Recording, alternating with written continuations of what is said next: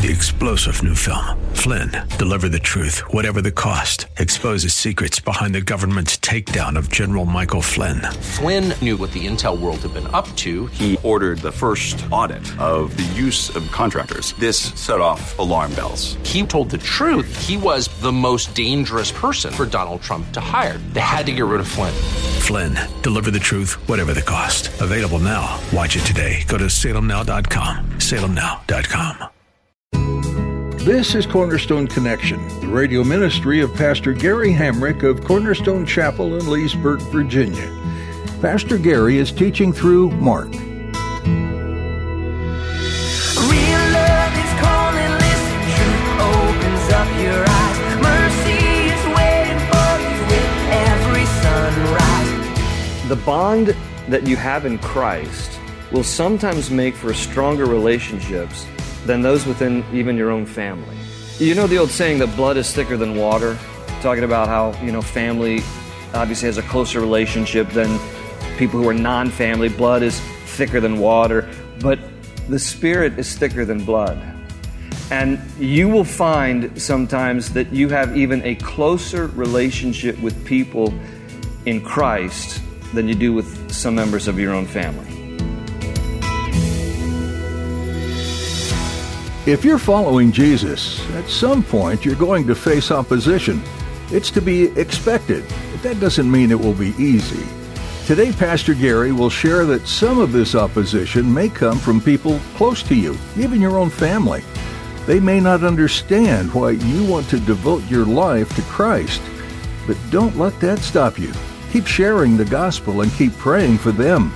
And lean into your church family, your brothers and sisters in Christ, for support. At the close of Pastor Gary's message today, I'll be sharing with you how you can get a copy of today's broadcast of Cornerstone Connection. Subscribe to the podcast or get in touch with us. But for now, let's join Pastor Gary in the book of Mark, chapter 3, with today's edition of Cornerstone Connection. The crowds, by and large, are going to be the same ones running after Jesus to see what he can do for them, who will be shouting for his crucifixion in a few chapters. So don't make this all about what God's going to do for you. Make sure it's all about who he is.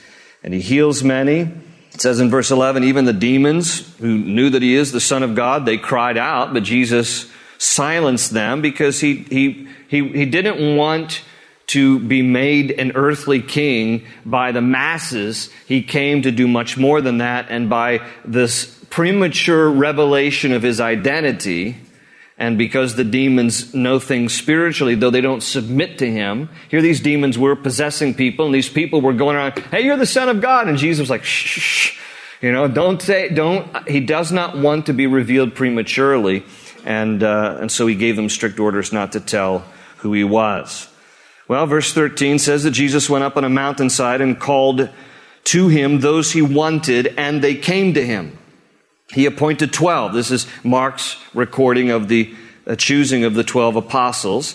And he designated them apostles, from the Greek word apostello, meaning to the sent ones, to send forth. He's going to send them out, that they might be with him and that he might send them out to preach and to have authority to drive out demons. These are the 12 he appointed. Simon, to whom he gave the name Peter.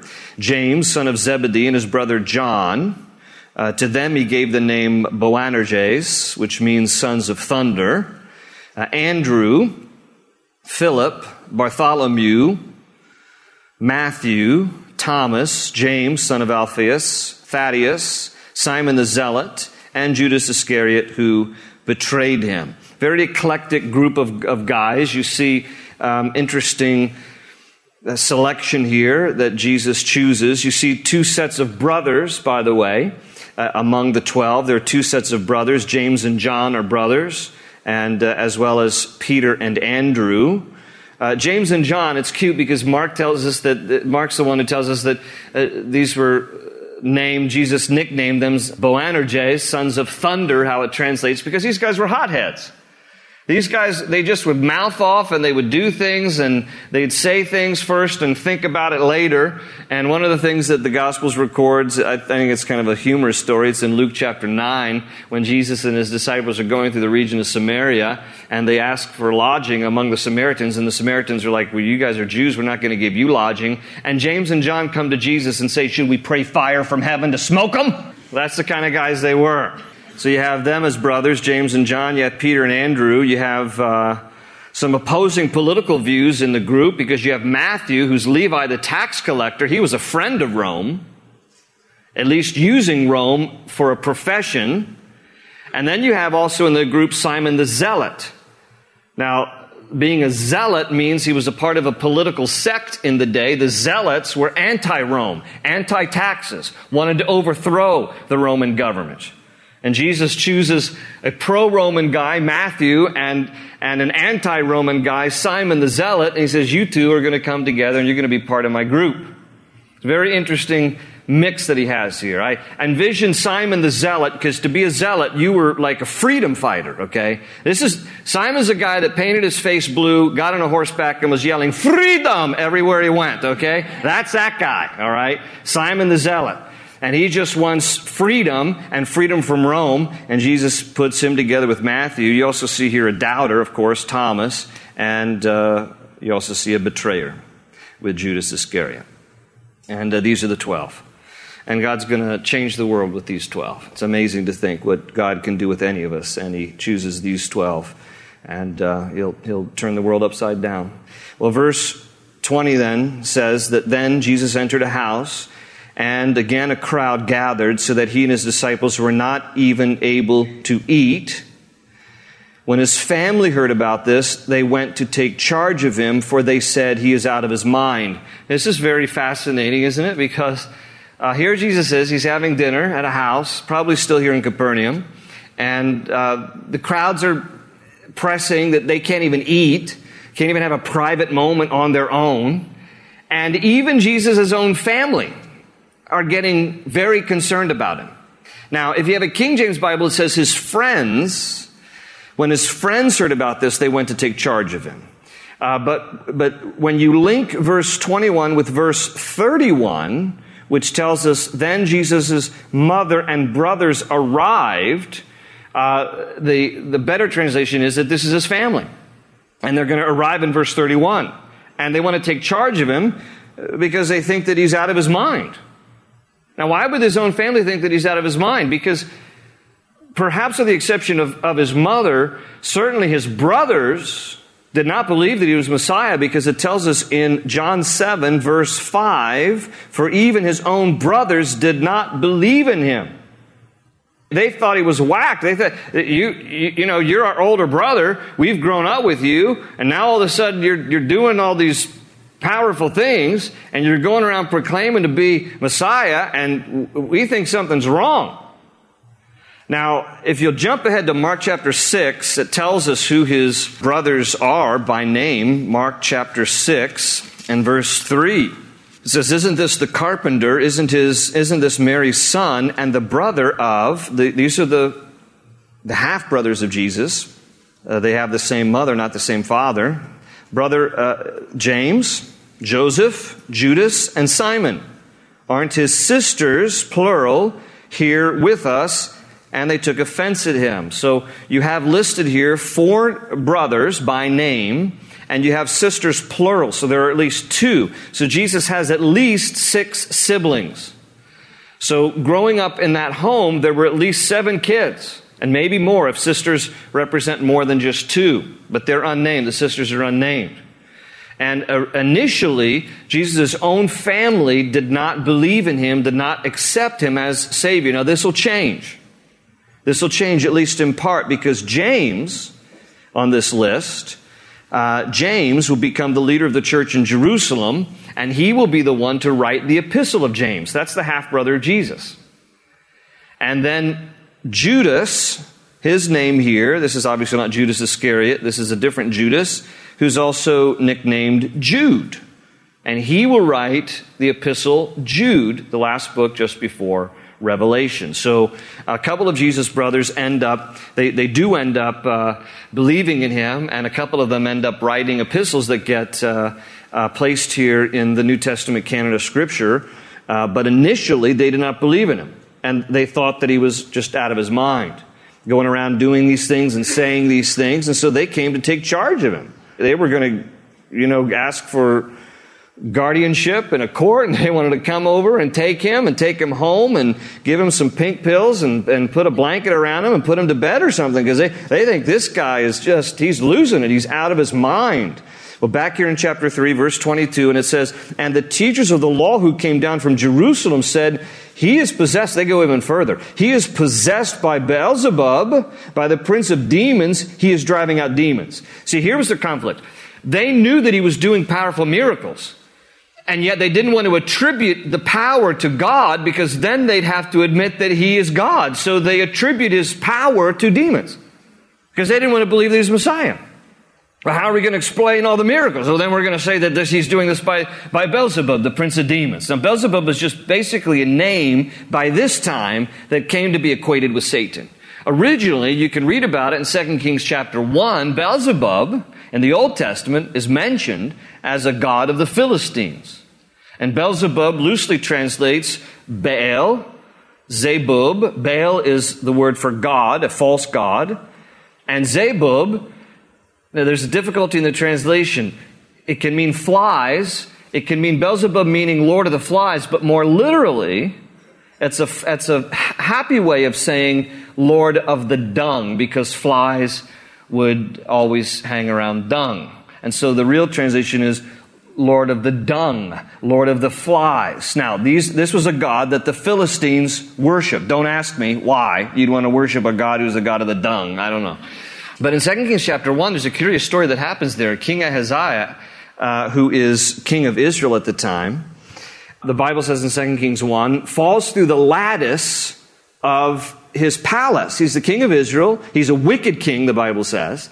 And he maybe he was, a large guy. I don't know. He just falls through the lattice of his palace, and he ends up crashing down the floor below, and he sustains an injury. And so he dispatches messengers to go inquire of the Philistine god Beelzebub to see if he's going to recover from his injuries. And on the way, an angel of the Lord appears and speaks to Elijah the prophet and says, "Go to King Ahaziah and rebuke him for this." And Elijah gets word to, and eventually in person goes to King Ahaziah and says, Is the God of Israel not God enough that you have to go consult a false god, the Lord of the Flies, the Lord of the Dung, the God of the Philistines, as to whether or not you're going to recover? And because you're doing this kind of thing, I have a word from the Lord for you. You're going to die. And he dies. But Beelzebub becomes a derogatory term here. It becomes a title of contempt that the Jewish leaders, the religious leaders of the day, are using to Jesus. We don't want to admit that the power comes from God, so we have to explain this power. So we're going to say it comes from Satan, Beelzebub, the prince of the demons. And so verse 23, so Jesus called them and spoke to them in parables. He's going to point out, he's going to expose their faulty logic. He says this, how can Satan drive out Satan? If you're attributing my power to Satan, but I'm driving out demons, I'm freeing people from demonic possession, this doesn't make sense. There's a little incongruous here. Because you're saying that I'm Satan, and yet I'm driving out demons. Okay? Satan and demons are kind of supposed to work together. And here I am working against. So he says, how can Satan drive out Satan? If a kingdom is divided against itself, that kingdom cannot stand. If a house is divided against itself, that house cannot stand. These are good principles too, by the way. And if Satan opposes himself and is divided, he cannot stand. His end is come. In fact, no one can enter a strong man's house and carry off his possessions unless he first ties up the strong man. Then he can rob his house. I tell you the truth, all the sins and blasphemies of men will be forgiven them. But whoever blasphemes against the Holy Spirit will never be forgiven. He is guilty of an eternal sin. He said this because they were saying he has an evil spirit. Well, one of the beauties about going straight through the Bible, verse by verse, is that you come to these kind of verses that have completely rattled a lot of people over the years, Christians who want to know, what is the unpardonable sin? What is blasphemy of the Holy Spirit? What is Jesus talking about here? And then this is where it rattles people because they want to know, have I committed blasphemy of the Holy Spirit, the unpardonable sin? So, you note takers, what is the unpardonable sin? What is blasphemy of the Holy Spirit? Well, in order to understand blasphemy of the Holy Spirit, we first have to understand the ministry of the Holy Spirit. And I want to point out to you 2 verses that Jesus gives us about the ministry of the Holy Spirit. He says this first in John 16:8. He said, when the Holy Spirit comes, He will convict the world of guilt in regard to sin and righteousness and judgment. And then he adds also in John 15:26 that He, that is the Holy Spirit, will testify about me, that is Jesus. And so these 2 things, Jesus says, okay, look, the ministry of the Holy Spirit is to convict the world of sin in regards to their own sinfulness, and to convict about righteousness and judgment, and also to bear witness about the true identity of who Jesus Christ is. In other words, when a person comes to faith in Jesus Christ, you come to faith in Jesus because of the work of the Holy Spirit. That the Holy Spirit has both convicted you of sin. You come to that place where you realize, I'm a sinner, I don't even understand necessarily what the word means in its entirety, but I know enough that I'm not right with God.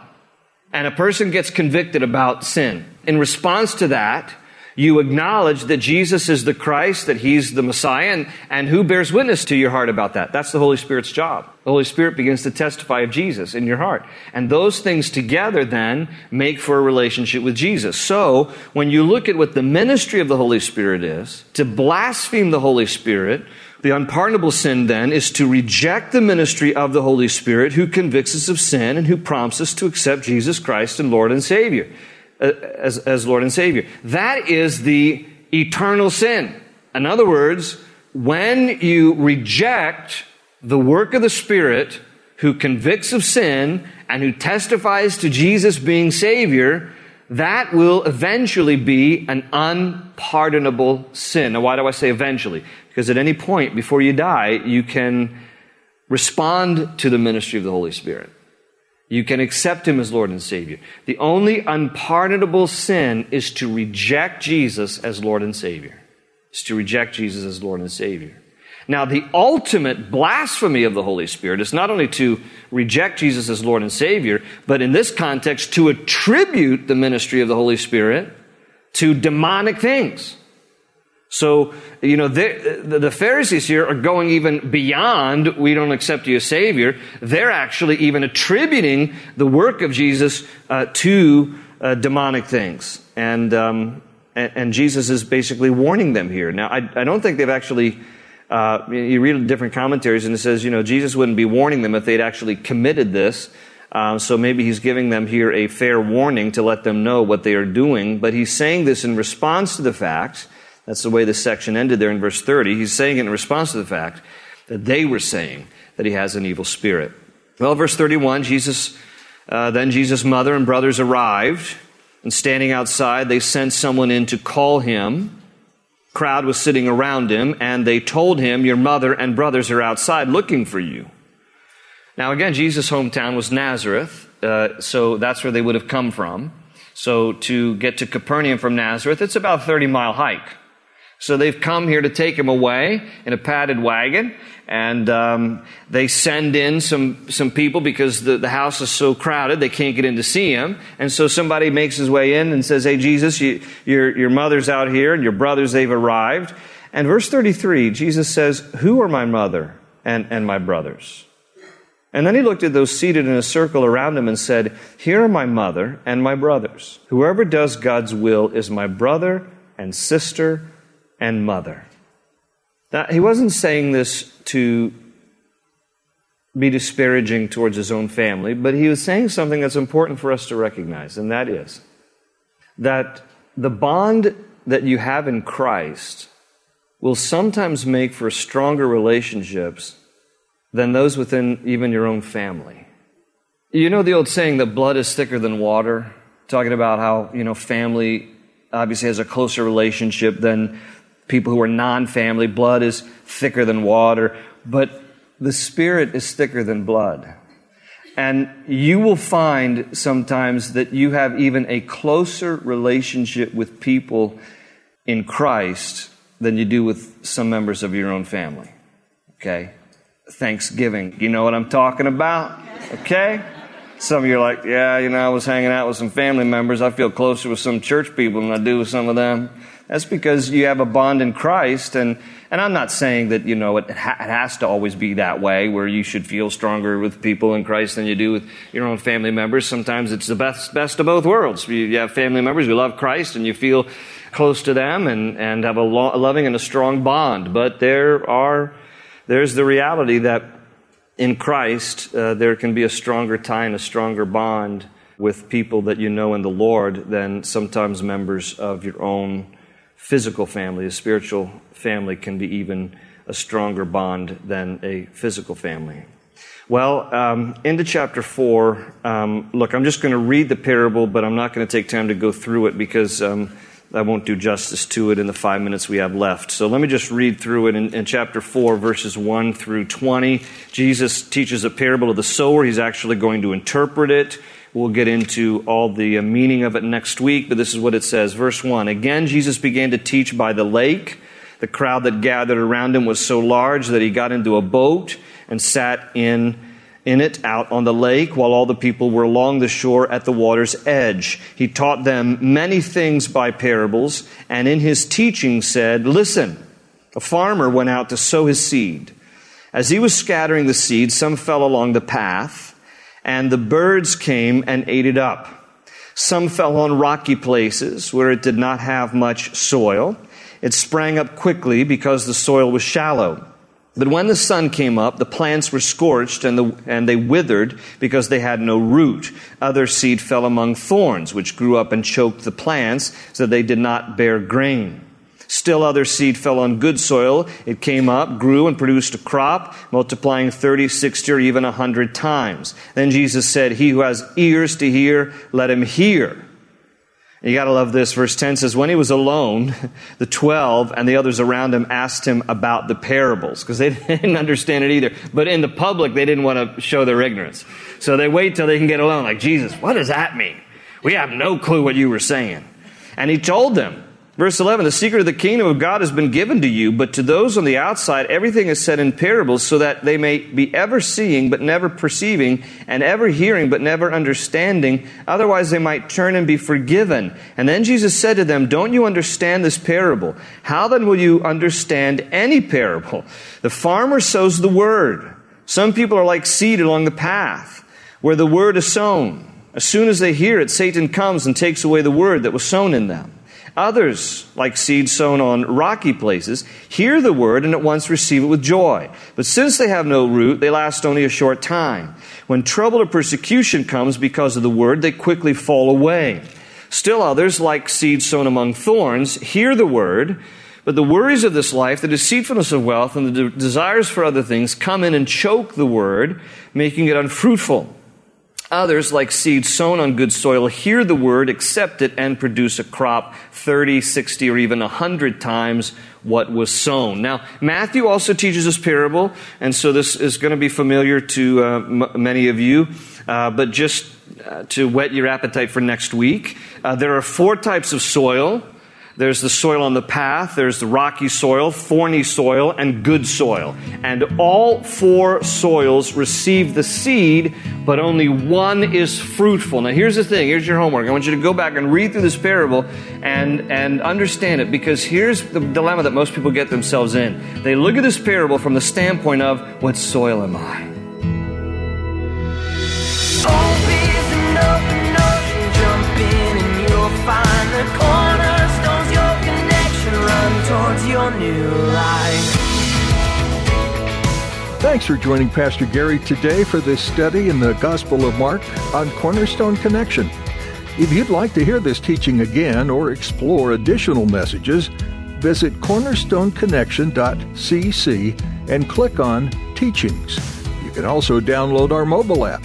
Find the On the Go link under the Teachings tab. Do you live in or near Leesburg, Virginia? If so, we invite you to join us for church at Cornerstone Chapel. We're meeting each Sunday in person at 8:30, 10, and 11:45 a.m. We also meet on Wednesdays at 7 p.m. CornerstoneConnection.cc is the place to get all the information you need, along with directions to our campus.